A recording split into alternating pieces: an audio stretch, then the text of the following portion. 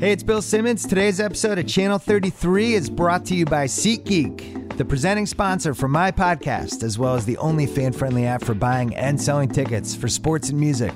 With just 2 taps on your phone, you can instantly buy SeatGeek tickets to an event, and you can enter that event just using your phone. No paper tickets. Drop your old ticket app. Use one that's built for 2016. Download the free SeatGeek app or go to SeatGeek.com.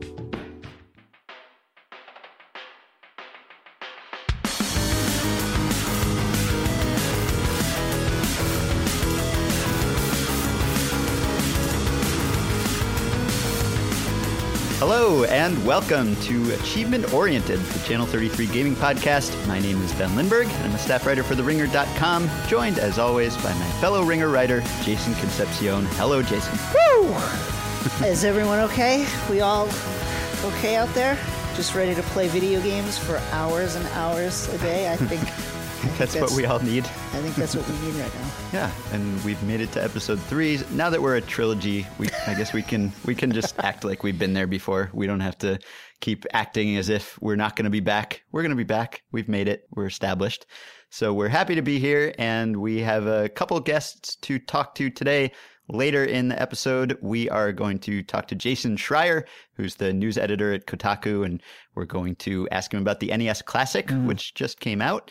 Some retro gaming talk. But before we get to Jason and old school gaming, we are going to talk about the present, talk about the future, talk about esports. So I'm teeing you up to introduce our first guest. Today we have with us Matthew Mr. X Morello. He is a esports caster, former esports athlete. You might know him from Call of Duty World Championships. You might know him from the recent Overwatch World Cup.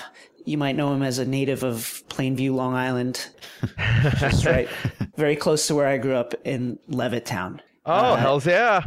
So, Matt, thanks for being with us here today. Oh, no, thanks for you guys bringing me on. It's always weird when someone says Mr. X. It's like I'm so used to hearing like my actual name, and then I'm like, who's that guy? But no, it's awesome. Do people get self-conscious about gamer tags? Like, are there contexts in which you want them to be used and others in which you don't actually want people to say that? Some people are like super particular, like it's got to be said exactly how it is. I'm like, you can call me Matt, you can call me Morello, you can call me X, you can call me Mr. X. Like, I don't mind. It's not something I'm super attached to.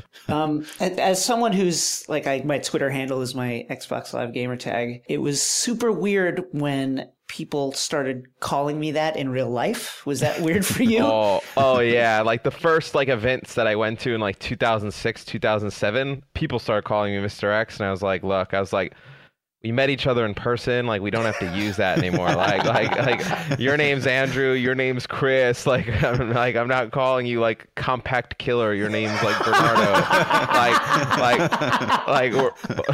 We're getting lunch. Like, we don't have to go by that. So I always found it like, for me, once the initial meetup went out of the way, I felt like you can kind of go with the first name basis. Yeah, that's how I feel. It's just so strange when that happens. Your career is really interesting because it's very traditional sports athlete arc. You know, you went from competing in tournaments to broadcasting them. Can you describe your background a little bit? Yeah, so in 2006, 2007, I was like a professional player on the MLG Pro Circuit. And then after that, I took like a few years off from esports. I was just working with my parents and whatnot. And then I ended up coming back. And when I came back, I got into coaching teams and then managing teams. And then from there, it kind of turned into like another type of job. Like, I still love the competition. I want to be a part of it. So managing teams was like great.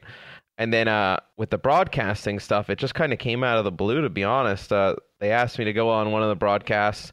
It ended up going well. And then I just have kind of spun it into a whole nother career. So I've been pretty fortunate in esports to kind of see a little bit of everything. And what made you want to make that first career move? Were you burned out? Did you just see a longer future in other areas because the aging curve can be so unforgiving for competitors? Or did you just need a break? I needed a break. And I think everybody who's a competitor, they kind of, when you see yourself like not being as good as what you was, like that kind of sucks. Like, you're just like I was winning tournaments, and then like that first like 7th place, you just kind of sit around the hotel after. You're like, well, That was awful. Like I played bad, and it was like, I don't think I want to do that. I think I want to try and create something different for myself in the space. So I wanted to walk away out on top. I didn't want to just be somebody straggling, holding on for a while. Yeah, I guess you can't call yourself Mr. X if you struggle for too long. No. I mean, I watched Ewing play for the Sonics and the Magic, so I know what it's like to watch somebody hang on for a little bit too long. When did it become kind of a reality that you would actually be able to like be in tournaments and make money from it? I mean, like I think everybody who plays video games has that one spark of, oh wow, I'm pretty good at this one. But when was it like, oh, I'm good enough to win a car? Yeah, well, actually, that's hilarious because I did win a car. That's how we figured this all out. So they ran a tournament. I believe it was like GameStop and some other. Dodge was the sponsor of it for a game, Rainbow Six Vegas. And at the time, I'd only played online and like a small group of people, and I was like, I thought I was pretty good, but you never like really kind of know. And then I just remember like getting to the finals of this tournament and like winning this car like with our team and like running in and telling my mom and her being like, that's BS. They don't give away cars on the internet. And then like we what sold kind of car? It was a Dodge Nitro. I don't even know if they make Dodge Nitros right now, but just remember like bringing home the check from like selling the car to her, and she was like, oh my God, like this is legitimate. And then MLG started doing tournaments all over the states, and the first one I was a little bit skeptical. I was like, I don't know if I want to go do this. I was like, it's just an odd environment like for me. Like I was like, like I'm gonna meet all these people I've known for years. Like just kind of, it was odd, but once you get there, it was completely normal. And then once I started doing it, I started placing well. So I knew I was pretty good. You just never really know how good you are until you actually try. And obviously over even just the last several years, it's become more lucrative and better organized and standardized. And so I wonder whether, like in other sports, there's always this moment where suddenly there's just an inflation in salaries and everyone's earnings skyrocket. And then the players who played before that point, some of them get kind of bitter and they and they say, I made a fraction of this to do the same job. If only I'd come along a little later. Is that something that a lot of esports players from the early days are feeling right now? Oh, yeah. Oh, for sure. I mean, I look at some of these guys, it's like first class travel. Everybody's got their own hotel room. It's like, I think my first event, like I shared a room with like 5 other people. I drove from New York to North Carolina, and I was like, now I'm seeing these guys, like they fly in all over the world. They're making like hundreds of thousands. I'm like, this is great.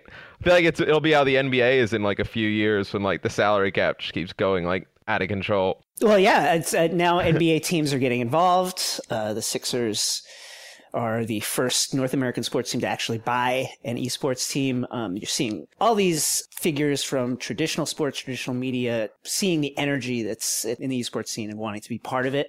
How has that affected esports in general the last year or so since this has been happening? I think it's been great for esports. I think it just gives even more just overall recognition of what's going on like in our scene. Like, I mean, we have guys that are making like 100,000 plus a year, got 1 million followers on social media, like huge YouTube fan bases and whatnot. And like sometimes like you speak to people and like they have no idea like this like little world even exists. So I think like bringing in those sports franchises and just some other business people to run some of these teams and market them, I think like it really helps legitimize what we're doing. And why is it so difficult for players to stay at a high level for a long time? Is it because of the conditions? Because teams are only just now starting to figure out that you have to give guys breaks and, treat it like an actual sport where maybe you can't play all day every day? Is that part of it? Is it actual reaction time declining and competition just being very cutthroat and you needing to be 19 to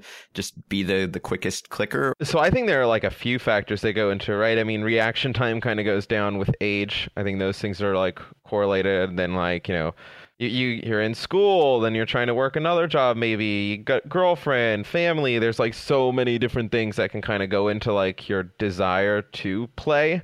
But then the actual games themselves, like what's interesting about esports compared to something like, traditional, like an NBA or football or whatnot, like You look at something like Overwatch, it's like you're really good at a few heroes. It's like an update comes out and that changes like the pool of heroes that people play. And then it's like, well, maybe you're not that good at that one. So you're not as good as like the game as you once were like a month ago. Or like Call of Duty, like a new game comes out every year with like different guns and different mechanics and stuff. So it's like, it's a really hard grind to stay at the top. And only a few people like in esports in general, I mean, really kind of stay at that top for more than like a year and a half, 2 years. It's pretty difficult. I'm glad you mentioned Overwatch because I've been trying to get Ben to play the game. I think he'd really enjoy it. You gotta play it, Ben. I think he'd really like it. There's just so many heroes that I feel like intimidating. would fit Ben's playing style. You would be an excellent Lucio. That's what I tell him. Like my healer. playing style is just bullet sponge, is what I'm gathering. Okay, Lucio is so hard to kill. You keep telling me to be a tank, which I'm taking as an insult. I think you'd be a tank. Oh, the tanks are great. Listen.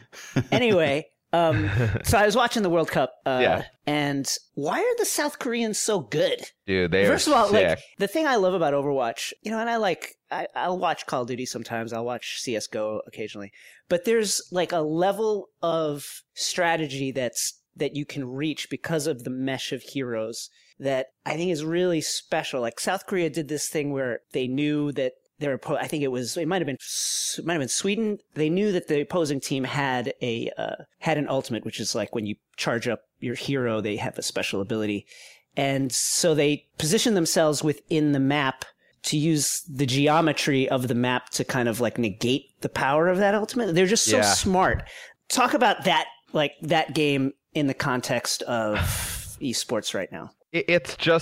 It's like at the pinnacle, I think, of like it hits like kind of every box, right? I mean, it looks great as a game. Like it plays great. It's a lot of fun. I mean, the multiple different heroes like fit different play styles, for different people. Like some people aren't the best like aimers, for instance. It's like you can play a hero like a Reinhardt or somebody like a Lucio and make like a massive difference in the game. But I think it's just like, it's like you're watching chess at like super high speed. Like, I mean, these guys are going like at 1,000,000 miles an hour. But to your point, I mean, you kind of look at like what South Korea did. It's like they just work so well as a team. Like, I think Overwatch is like the first real full team esport I think we have. Like Call of Duty, like is a team game like in concept, but like you can have like one or two guys like carry your team in kills, right? It's like 6 Kobe's basically. Yeah. This is like you have to have like 6 top-notch players and like you have to be on the same page at like 1,000,000 miles an hour. I think it's just really impressive, especially the things that South Korea is doing. Yeah, they have one of their players, Miro, mains tanks, and he's playing Winston, who is this guerrilla space scientist guerrilla character who puts out very little damage but is very mobile and he's kind of overlooked. Like if you play online, a lot of people don't pick him. I've been messaged not to pick him. And then you watch the way Miro plays Winston and it's like really inspiring. Like there's a creativity there that I just didn't realize was possible. They're a freaking amazing team. Oh, so sick. Yeah. They're so good. I mean, the things that he does, like the thing that I found crazy is like I'll play some Winston online. I'm pretty good. And I'll die, like whatnot. And like Miro never dies. He never dies. Like you watch him, and like I mean, even when I'm casting it, I'm like, all right, like he's been in there for a while, and like I take a look down at his HP, and it's still at like 400. Like I'm like, how? Like how is he like does anyone see him? Like is he invisible? Like he just they just play it like different. And I think what's great about Overwatch is the different abilities. I mean, a lot of people like Winston, he has this like jump where you can just basically just do this massive jump. It does a little bit of damage, but get into different spots. And it's like a lot of people use that to like get into battles. It's like Miro just kind of like walks in there as Winston, like does a little bit of damage. Then as soon as he feels like he's getting into trouble, he uses that jump to get away. So it's like just a completely different concept. Yeah, it's something I noticed that he does is the cooldown. When you use your jump, you've got 6 seconds before you can use it again. And he'll jump and kind of jump into like the geometry of the roofs and kind of slide down. So it burns off like 1 or 2 seconds of his cooldown. So he still gets the damage when he lands, but then he's ready to jump out like much quicker. And it's just like these really little smart things that you notice. And that's another thing I was watching it. First of all, the set was amazing. Like it's crazy how polished esports broadcasting has become. What do you see as the change, but it's also obvious that the evolution of the broadcast language is changing. Like it's you're not sure how to do picture in picture yet. These are things that are still being worked out. Where do you see that broadcast language going over the next few years? Oh, I think the sky's the limit. I mean, we have like some really smart broadcast people in esports, and I think just like learning from traditional sports, like we did some stuff at the Overwatch World Cup where we did like instant replays, like as the action's happening. Like we were doing some picture-in-picture stuff. Like we can go to different interviews, different sets. And I think the thing that changes the game for us is like when we do get like all the broadcast tools like down and polished, like we're almost there now, I think, like overall in esports. But like we have so much more accessibility to the players and to different, developers and whatnot than like traditional sports. It's like, sometimes like a player will give an interview after a basketball game. You won't hear from everybody. It's like we have the ability to go to anybody we want. Like the players are more than willing to work with us. The players want it to be the biggest thing ever. So I think that's really where we can separate ourselves. It's like that backstage access and that insider stuff that you usually don't get. And I think once we get that production to match it, it'll be even better. Yeah, when Jason and I were at MSG a few weeks ago watching the League of Legends semifinals, we were sort of struck by how much of the language the casters were using could have come from any other sport. Like, obviously, there's a lot of game-specific jargon that wouldn't make sense to anyone who hadn't played it or watched it before, but a lot of the focus on sort of the pressure of the moment and being able to perform in front of a big crowd, or the narratives of the teams coming in, or the rivalries between regions, all that sort of stuff just could have come, almost word from any traditional batter ball sport. Well, I think to the point, like I almost feel like you kind of need to do that, especially when you're trying to get to like different audiences and so many new people coming into esports. It's like if we tried to like, sometimes I ran into that in Call of Duty. It's like I knew the game so well that I would talk so technical about it that like new people would be like, "Wow, I have no idea what that guy's talking about." That guy's talking about some crazy stuff. It's like I kind of learned like you can kind of get the same points across, but just using a little bit of simpler terms and really just kind of like dumb it down.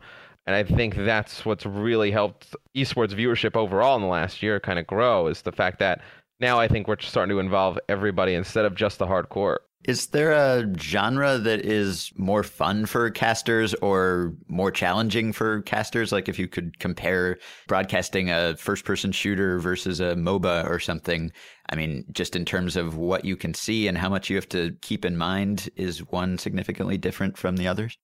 No, I've only casted first-person shooters. MOBAs, I feel like, would be extremely difficult, something like a League of Legends or Dota, just because there's so many things you have to manage. Like you have to manage kills, you have to manage what level the people are, what items they're buying, like how much gold they have, and then like special things popping up on the map. Like I can just imagine like what kind of a headache that is. But with Call of Duty, like it's pretty straightforward because it's like always a first person perspective. Like you kind of have like game modes that are pretty easy to understand, like abilities that are pretty easy to understand. So it's not like super difficult, like in terms of like understanding visually, like where things are. Overwatch is a little bit jarring. The first time I casted Overwatch, I was like, oh man, I play like 300 hours of it online. I was like, I'm going to go cast this. It's going to be like a breeze. And then like the game's just so fast when you're watching it, like you just want to talk about everything. Like that's the thing that really kind of hit me. It's like, oh my God, there's so many cool things happening. It's like, now you have 30 seconds to speak. It's like, what are you going to talk about? I'm like, I want to talk about all of it. Like all of it was awesome. So I think Overwatch was a big adjustment for me. But now after doing it like one or two times, I kind of find it pretty easy. It's super easy to follow. But when Ben and I were at MSG, the teams were in the hero selection portion right before the match. And one of the players selected a hero, some redhead, magic-y looking character. And the arena erupted for some reason. And we were just like, ah. I guess that's... Okay. Yeah, I don't know. I think that's when they picked Misfortune to be support. Listen, it very well may be. It very well might be, yeah. So I was watching the World Cup, and I don't think there were any 2-1 games. It's pretty much all like 2-0s, just like, and they seem like, in retrospect, you would look at those scorelines and think they were like steamrollers, but a lot of those matches were really back and forth. There was like exciting things that happened in every match. There were so many matches that turned on one play of a player either mismanaging an ultimate or boosting the wrong player. How do you bring out those moments? Because like you said, the game is so fast.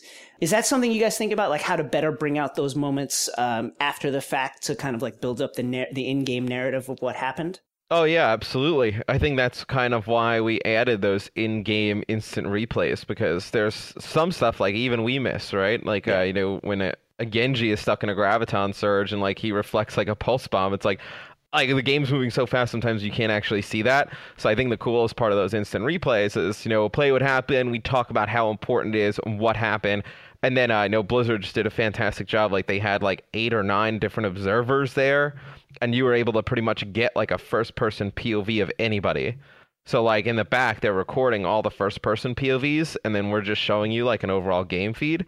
And we were able to do replays from the first-person perspective, and that's what really helped like kind of set the narrative. But that's something all the casters talk about, like trying to figure out like what are the key ultimates going into a fight, what are the key players going into a match, and just trying to really bump up those stories. Talk about that system a little bit. So you've got people watching backstage, and they will pick out a play and say, "Oh, this McCree missed his flash bomb, and that kind of changed this fight." Is that how it works? You got like different people just at screens watching from different players' perspectives, and they'll call something out? Yeah, so I mean, for BlizzCon, to give you like just a little like bit of like an idea, like they had like 6 replay people, they had like the 8 in-game observers. I think it might have been even more, but they kind of can assess like what's that key moment, like what was the cool thing, like, and then of course like we're in a third-person POV and we see somebody get like a 3 kills with like a Deadeye or a Death Blossom. It's like you want to see that from the first-person POV.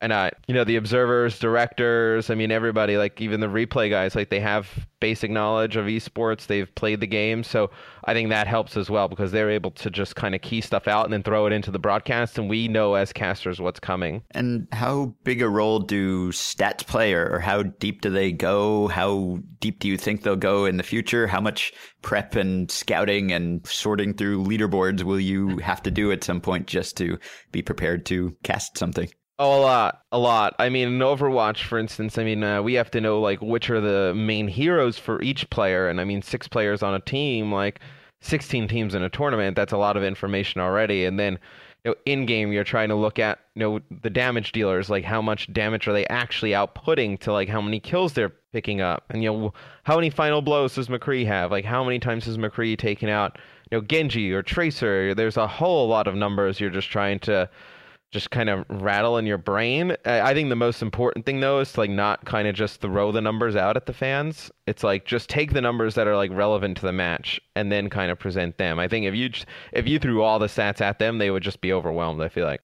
So what do you think of the news about the new league that was announced last week? Particularly the city-based teams was something that Jason and I were pretty excited about, because that just seems like something that could really capture the attention of someone who is not necessarily in on esports to this point and just hasn't been able to get behind all of these teams with, hard to remember names and people constantly switching from one team to the next. And if suddenly you actually have a team that is based in your city and maybe has some consistency to it, that seems like it could be a really big step, not just for Overwatch, but if it spreads to all of esports. Oh, yeah. I think I tweeted out the other day that like the Overwatch League has the potential to just change the entire landscape of esports. I think just like with the way they're setting it up with the different cities, I think when I first heard it announced and I saw like the different cities and players playing there and whatnot, and it's like that's cool. Like that's something that like I can explain to my friends like pretty easy. Like, hey, we have a New York Overwatch team, right, like, and they're going up against Los Angeles, and my friends go, well, I hate the Lakers and the Clippers, and I love New York, so I'll watch the New York Overwatch team, and hopefully they bash LA in. Like I feel like that's something that a lot of casual fans can get behind, and it's something I think that can definitely like propel esports forward. I think Overwatch League is going to be incredible. For someone who has no idea about Overwatch, kind of plays video games for fun, has that kind of experience with it, sell Overwatch as an esport to them? Like, who are the players that really excite you? What is it about the gameplay that is so entertaining to watch? Yeah, Overwatch is just an incredible game in an esport because of the whole team aspect. It's something that I think a lot of people can understand, like that have, played sports or watched sports. I mean, the NFL, like you have the importance of an offensive line. It's like your offensive linemen in Overwatch are basically your tanks, like the guys that are just leading the way for your superstars in the back. I know maybe your McCree is like your wide receiver or something where, those are the guys who need to make plays, and you have the guys kind of leading the way for the guys to make plays. Then you have your playmakers, your guys like, somebody like Taimu on Envy, who like just has like this crazy amount of skill, like who can just, just pick players off at range, or somebody like Tavik, who like where skill kind of like drastically changes, right? I mean, Tavik is like considered one of the best players in the game because he can play so many different heroes at a high level. It's like not many players can do that. So I think just watching these guys and how versatile they are and how smart they are as well, I think it's just an incredible just viewing experience, especially once you watch it like once. When you watch it once, I feel like you kind of get addicted to it, and then you start following players and you can go watch them stream individually and whatnot. And I think just the whole team aspect, how fun Overwatch is just a game. I mean, you have a monkey with a laser cannon, like just taking people out. Like you have like this large, like fat-bellied man with a hook and a mask and like a nail gun. Like it's so awesome. Like the concept of all the heroes is just so cool. I think it's just a game that can just bring a lot of people together. Yeah, when I was watching the final, I was struck by how the narrative of South Korea versus Russia was could be extrapolated into so many sports, especially basketball, because it was really it really seemed like South Korea was a cohesive team while Russia just was very good, but they have one standout guy, Shadowburn, who plays the ninja Genji, and Genji's role really is just to kind of get in behind the other team and cause chaos, get a lot of kills, wear down the enemy, have them never be able to look in a particular direction because you're always concerned that he's behind you. And they just absolutely shut him down. Yeah. I mean, it was like something you'd see in basketball where they're like, okay, stop this guy and let's see if the supporting cast can carry the game. And they couldn't. Yeah. It was really amazing. Kind of reminds me of, the NBA Finals from 2007, Cavs Spurs, where like LeBron was good enough to get him to the finals, but like they didn't have a supporting cast, and the Spurs were just such like a good team overall that like you kind of looked at Russia and like Shadowburn is their LeBron, like they rode him all the way to the finals, but like it just showed like that a good overall team effort can really just kind of trump any individual play. And I do think, though, I mean, Shadowburn's just run at that event was just, like, insane. Like, insane. That was, like, just, like, he was, like, 1v6ing teams for, like, the entire week. I was like, how long can this go? Like, it just was, like, it was a really good just climax to, like, overall on BlizzCon. It's, like, because you kind of saw the stories develop. Like, Russia was, like, a surprise team out of groups. And then nobody really thought that Russia could, like, make it there. And then once you started watching Shadowburn play, you're like, all right, they won that one, but like, can he do it against this team? And it's like, oh, well, he did it against them. It's like, can he do it against the next? And they found themselves in the finals. But I think Korea just proved that if you have just an overall just fantastic team with good teamwork, you can take out one player. So when you started, I imagine most esports teams were very bare bones and sort of, seat of their pants operations. And now things are getting much more professionalized, and, there will be like benefits and minimum salaries and everything in the new Overwatch League, which shouldn't be remarkable, but sort of is in comparison to where esports used to be. So what do you think the typical esports team will look like in, say, 10 years, in terms of support staff and infrastructure and just everything that goes into the team apart from the players themselves? I think you'll see huge staffs, kind of like how professional sports do. I think you'll see teams bring in like legitimate like coaches and like, ex-players and whatnot. I think you'll see teams also bring in like sports psychologists and, maybe some chefs to like do some dietary needs, like maybe like a trainer to come in and just keep these guys in like top physical shape. And I think it'll be cool. Like, I mean, you kind of look at something that traditional sports can't do that esports can do. It's like, well, what if New York was just one brand? Like, what if the Knicks like encompassed like football, hockey, and basketball? It's like, that's something that esports could do. It's like you could have like one brand that has like all these top teams in it, and that you can follow the brand, you can follow the players, like you can make like a conscious decision for yourself. But I feel like though that staffing is going to be huge, just general managers, like it's gonna become pretty big staffing, and I think it's going to actually come pretty quick. Jumping off that, what are the changes you see coming for esports broadcasting the next couple of years? Where do you go?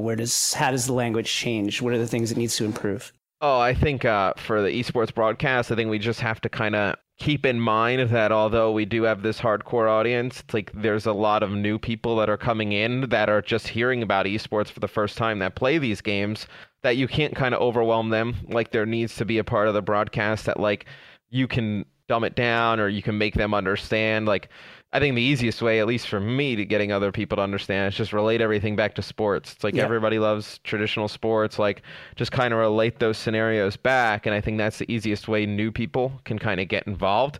And I think also just kind of keep pushing the boundaries. I mean, with instant replays in game, we had never done that. MLG Vegas coming up for Call of Duty, we have a lot of stuff planned, and Overwatch as well. Just from like a staging perspective, I mean, some of the stuff we've done in the past with like, big LED walls that kind of changed by what's going on in game, like just kind of keep pushing those boundaries, and some augmented reality stuff. I know Valve has done stuff in the past where they have like VR broadcasting. So I think really just kind of keep pushing the limits and seeing where we can take it, and maybe even push it past what traditional sports is doing. That sounds great. I mean Zarya, so we should play some Overwatch this weekend. We should play. I'll play Winston, and you can play Zarya. We'll get Ben a copy. I'm telling you, Ben. May I see you as like a Lucio or maybe a Mei, like a really trolly Mei. First, you can start out on Torb. I feel like everybody starts out on Torb. I don't know whether these are compliments or insults, but I'll take them. Torbjorn is I believe he's a dwarf that can put down turrets, and he can just use his hammer, build the turrets up, and then you would just watch the turret kill people, and you just was like kind of talk to us. Yeah, I can do that. I feel like that would be the best spot for you to begin. All right, well, Matt, thanks for taking the time to be with us here today. Oh, no problem. Thank you, guys. Thank you. Okay, so stay tuned. We will be right back with Jason Schreier of Kotaku.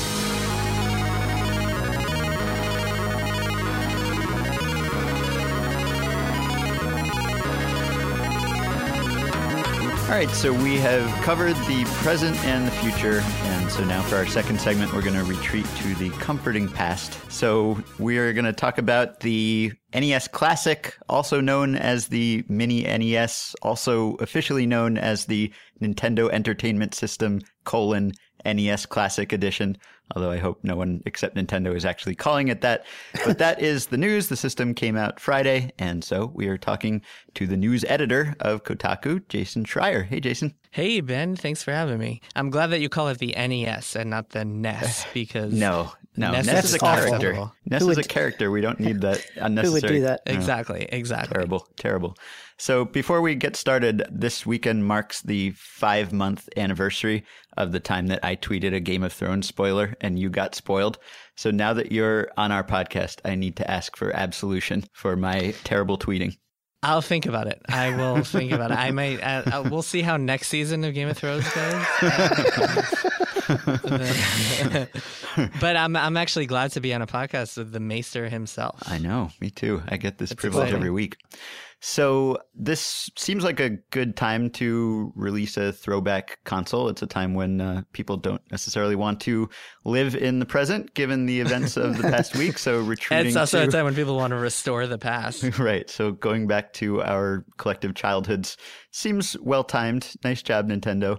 And you've been playing this thing, and I don't want to sound too stalkerish here, but I went to your Facebook profile, and on your Facebook profile, you have a picture of, I assume, yourself as a young child, seated in front of a TV on the ground, holding what looks like an NES controller. And I can only imagine that given the limitations of the NES Classic, you have been in a very similar pose for the past couple of days.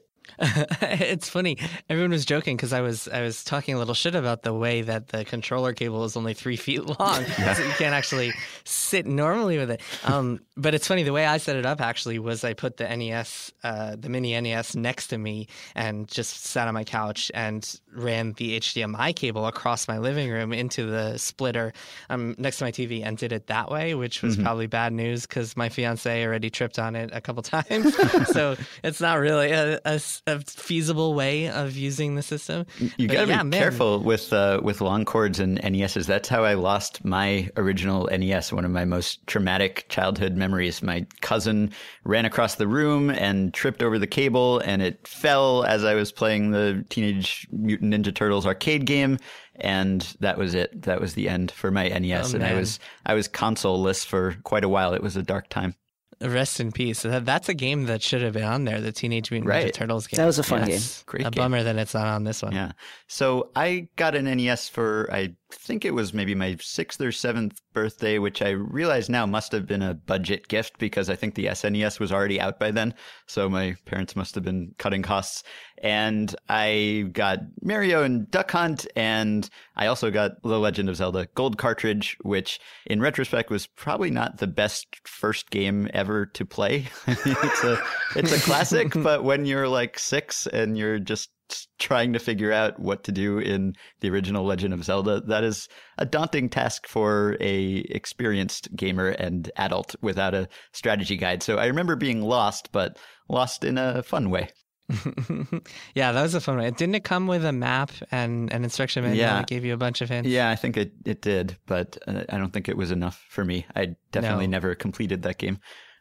But, so you've been playing this thing for a couple days and wanted to have you on to get your impressions of how it's held up and whether the nostalgia is justified or whether it's leading us to places that we don't actually want to go in practice. So this system comes with 30 games. You played them all. You gave them a quick review at Kotaku. So what is your verdict on how well the package as a whole holds up? Controversial review. I got a lot of interesting feedback to my ranking. A lot of people were mad because I trashed Excite Bike, which is a bad game. Well, that's I take issue with it, but let's continue. Yeah, well, I mean, I assume it was you guys who were like sending me emails and commenting on Kotaku. I assume it was just the two. We were just doing it on Reddit only. Just on Kotaku in Action Reddit. It's funny. Yeah, there are a few games that hold up really well, a few that don't. I think the NES actually incidentally is the one console that is not held up really well, and it's closer to the arcade days when all these games would be frustratingly hard, and they were built where it was like they wanted to take all your money, so you had limited lives, and they were really punishing. And I actually think the Super Nintendo, which Nintendo is for sure going to do an SNES Classic next year, I think that's going to be a way better device, especially for people who haven't played those games. But the NES Classic still has some classic games that hold up really well, like Super Mario Brothers, all three of them really, but 3 especially, and Kirby's Adventure and Metroid and Castlevania. I really enjoyed going back to all of those. Some of the games on there are not great today, but some of them are. Dr. Mario is another one that I think I could definitely keep playing, and Star Tropics is one that really surprised me because I had never played that growing up. It's kind of a Zelda clone set where you're this like baseball pitcher who gets a yo-yo that he can hurl at enemies, and so you go around all these different dungeons throwing your yo-yo at monsters and solving puzzles and stuff like that, and that actually plays surprisingly well today. So yeah, there are a few gems on there. If you can get past the whole 3-foot controller cable thing, it's really not a bad purchase at all. I wanted to stand for Excite Bike just for a moment. Okay. Because if memory serves, that game had a level editor, which at the time was the most mind-blowing thing I'd ever seen as a child, that you could actually design levels in a game. And I think that alone should push it up. I don't know. It's like, it makes it better than Ghosts and Goblins, at least. Well, so here's Ice the Climber thing, even? So yeah, no, I probably should have put Ice Climber on the bottom and Ghosts and Goblins. Yeah, maybe Excitebike could have been 28 or so. Still terrible, but maybe not the worst.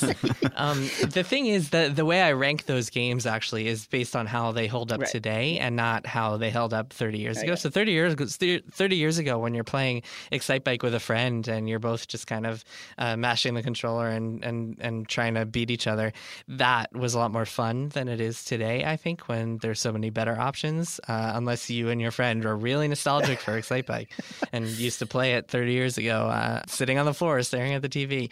But the level editor thing also is one of those things that I tried to rank them and kind of judge them not based on how revolutionary they were at the time, which is, and some of those games like Final Fantasy. I mean, the Final Fantasy series is one of my favorites of all time, but the first Final Fantasy does not hold up well at all.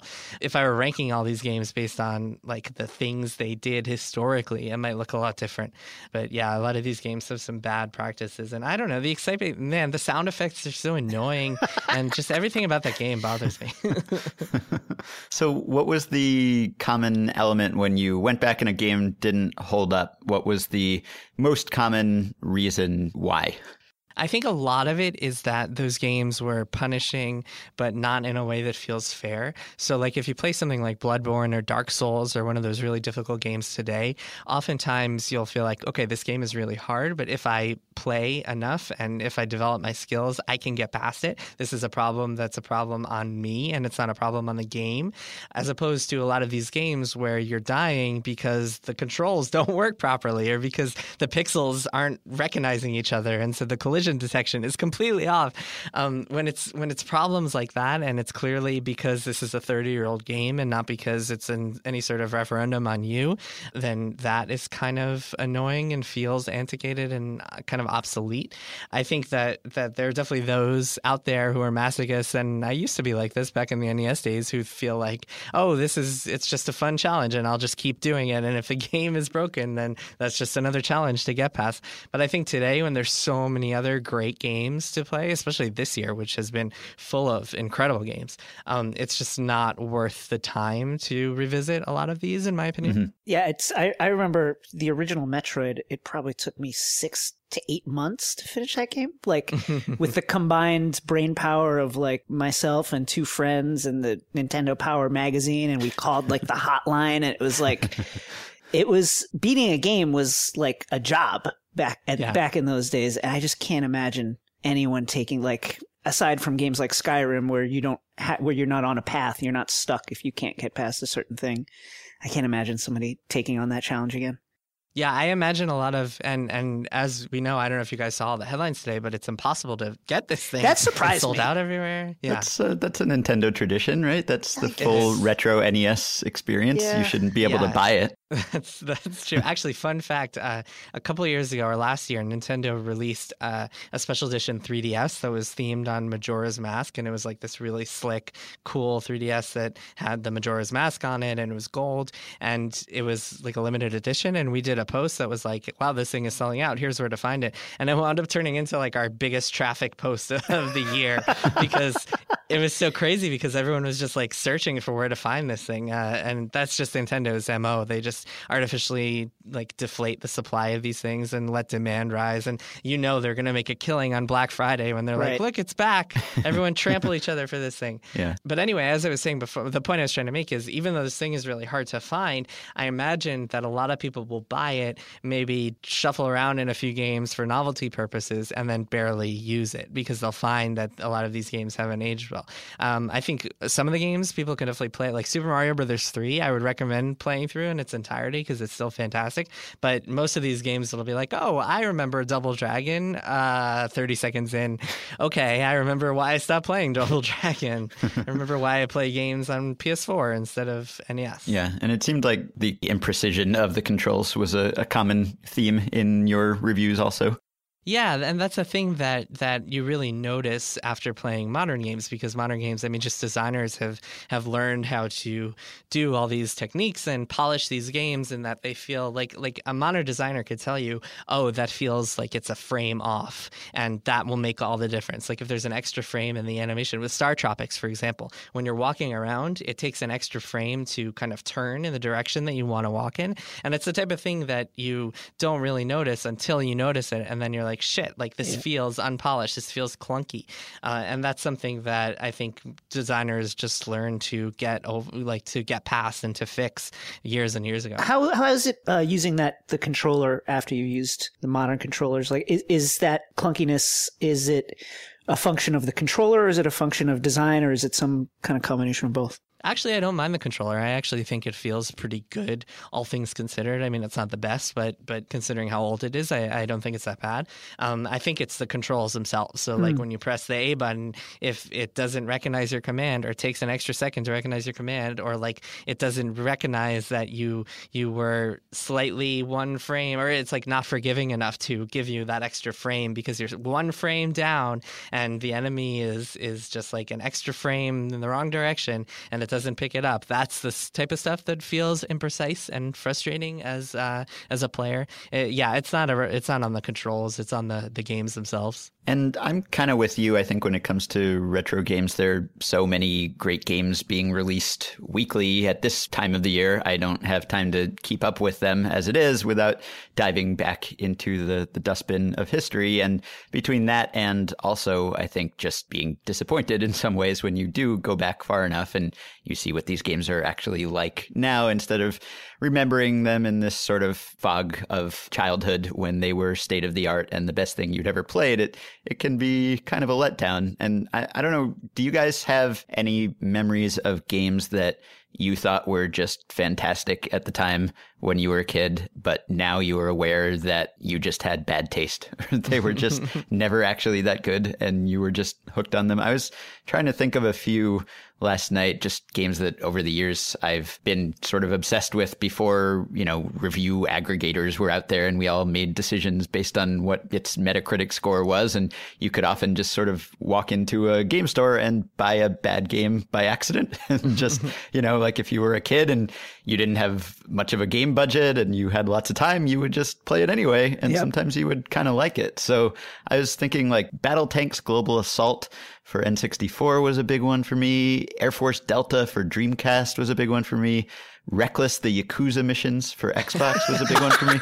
And I went back and looked at the old review scores because they're archived on GameRankings.com, and all three of those games are like in the 60s or low 70s. Like they're just average, mediocre games, even at the time, I guess. But for whatever reason, I remember thinking they were just the best. Yeah, I've had a few. I remember playing a lot of an Ultima game. I think it was Ultima 3 Exodus or Ultima 4 Exodus on the NES.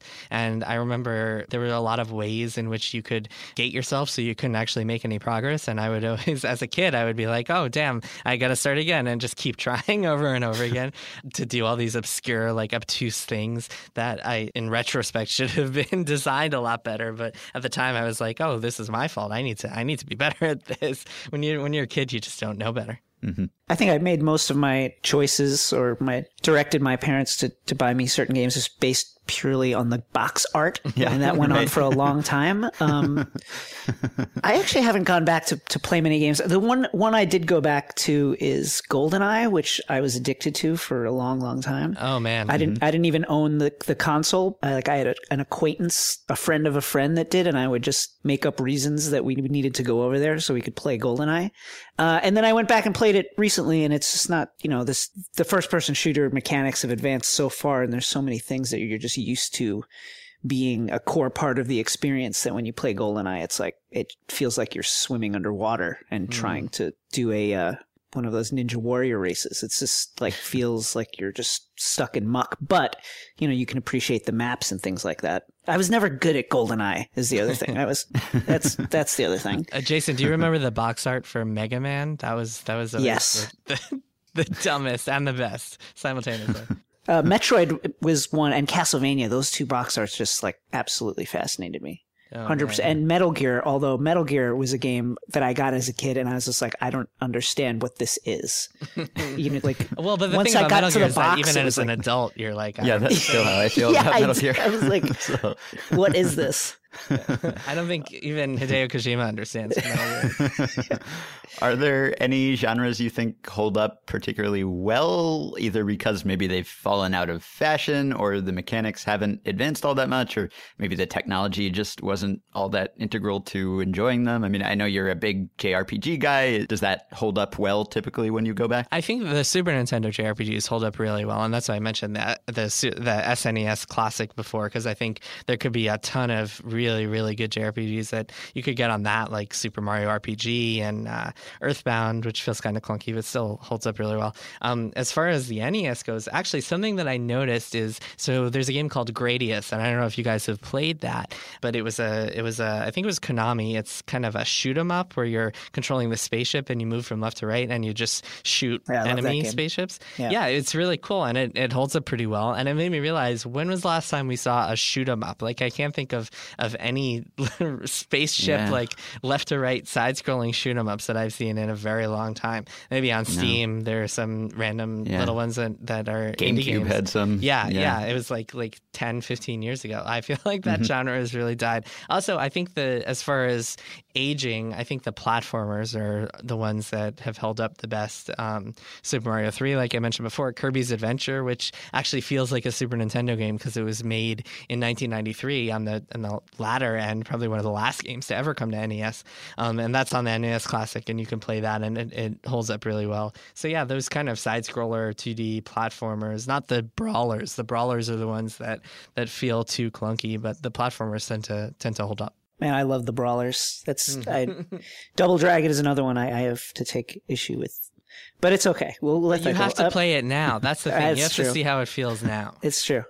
What do you make of the nouveau platformers like Hyper Light Drifter, this kind of remake of these old style NES games today? What do you think is fueling that, besides just nostalgia and kind of like a interest in the genre? Well, I think there was a hole in the market for a long time. I think people really wanted them, but the companies like Capcom, the company behind Mega Man, wasn't making new Mega Man games for a long time, and Konami wasn't making new Castlevania games. Actually, one of the best games I've played in the past few years is an old school platformer called Shovel Knight. Have you guys played that? Nope. I didn't, but yeah, I'm aware of it. Okay, so it's really cool. It's like a combination of all the NES games. That game, basically, if you play that, it's like you're playing an NES game you remember. So it's got all the good parts of NES games without any of the clunkiness, because it feels really precise and smooth to play. It's really well designed. It really feels like a modern day Mega Man or Castlevania or any of those old school games.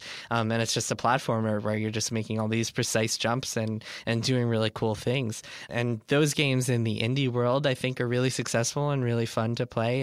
There's this game that just came out called Owlboy that was made by a couple of guys over 10 years, which is another crazy platforming game.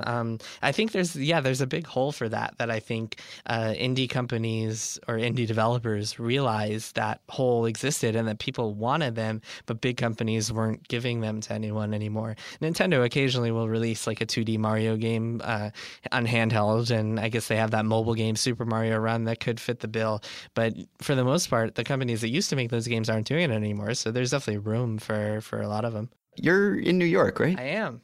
But you say Mario. Jason and I had this debate on last week's podcast because I say Mario for some reason, even though I recognize that that's probably wrong. And I say Wario, so it's inconsistent. But I thought it was a New York thing that I grew up hearing all the time. But you're a New Yorker and you say Mario. So I used to say Mario, but it got kind of pummeled out of me by people when I started like working in games and talking to more people. They're like, it's Mario, not Mario. I was like, wait a minute, what? Okay, so I have just stayed true to my roots. Yeah, and it's definitely a New York thing. Yeah, I sold out our people. Good to know. All right, I am soothed. I am transported back to early childhood. Back to when America was nothing great worrisome about the world. Right I wish there was a Konami code for these times. Oh man, we are currently in. If only. It's good to distract ourselves with video games. That's the best. Although there is a video game that just came out this week called Tyranny, and it's about a world where evil wins. Nice. It's about like literally a fascist taking over. So fun times, video games, escapism. Yeah. All right. You can all read Jason at Kotaku. You can find him on Twitter at Jason Schreier. If you're looking for other video game podcasts, you can hear him and Kirk Hamilton talk about video games, including what he just talked about with us probably, but also many other things on the Split Screen podcast. Jason, thanks for coming on, and don't up, down, left, right, be a stranger. That was how long were you planning that? I don't have to tell you because you just brought up the Konami code, so it'll seem organic, as if that gave me the idea. Very organic. All right. Thanks for having me, guys. I really appreciate it. I was thinking about it for about 2 hours. Oh, man. All right. Good Thanks talking a lot, to you. man. Thanks. All right. Thanks, guys. It was fun. All right, so that will do it for today. Thanks to Matt and Jason, and thanks to you, Jason, as well. Good talking to you as always. Same here. See you next week. Yeah, we have a lot of games coming out, and I'm not sure what order we're going to get to them in, but we have Owlboy, as Jason just mentioned. I am interested in that. We've got Watch Dogs 2, we've got Dishonored 2, we've got more stuff coming down the pipe after that. So next week we will probably do some sort of game talk, and if you want to advocate for a certain title, feel free to reach out to us. But we will be back next week.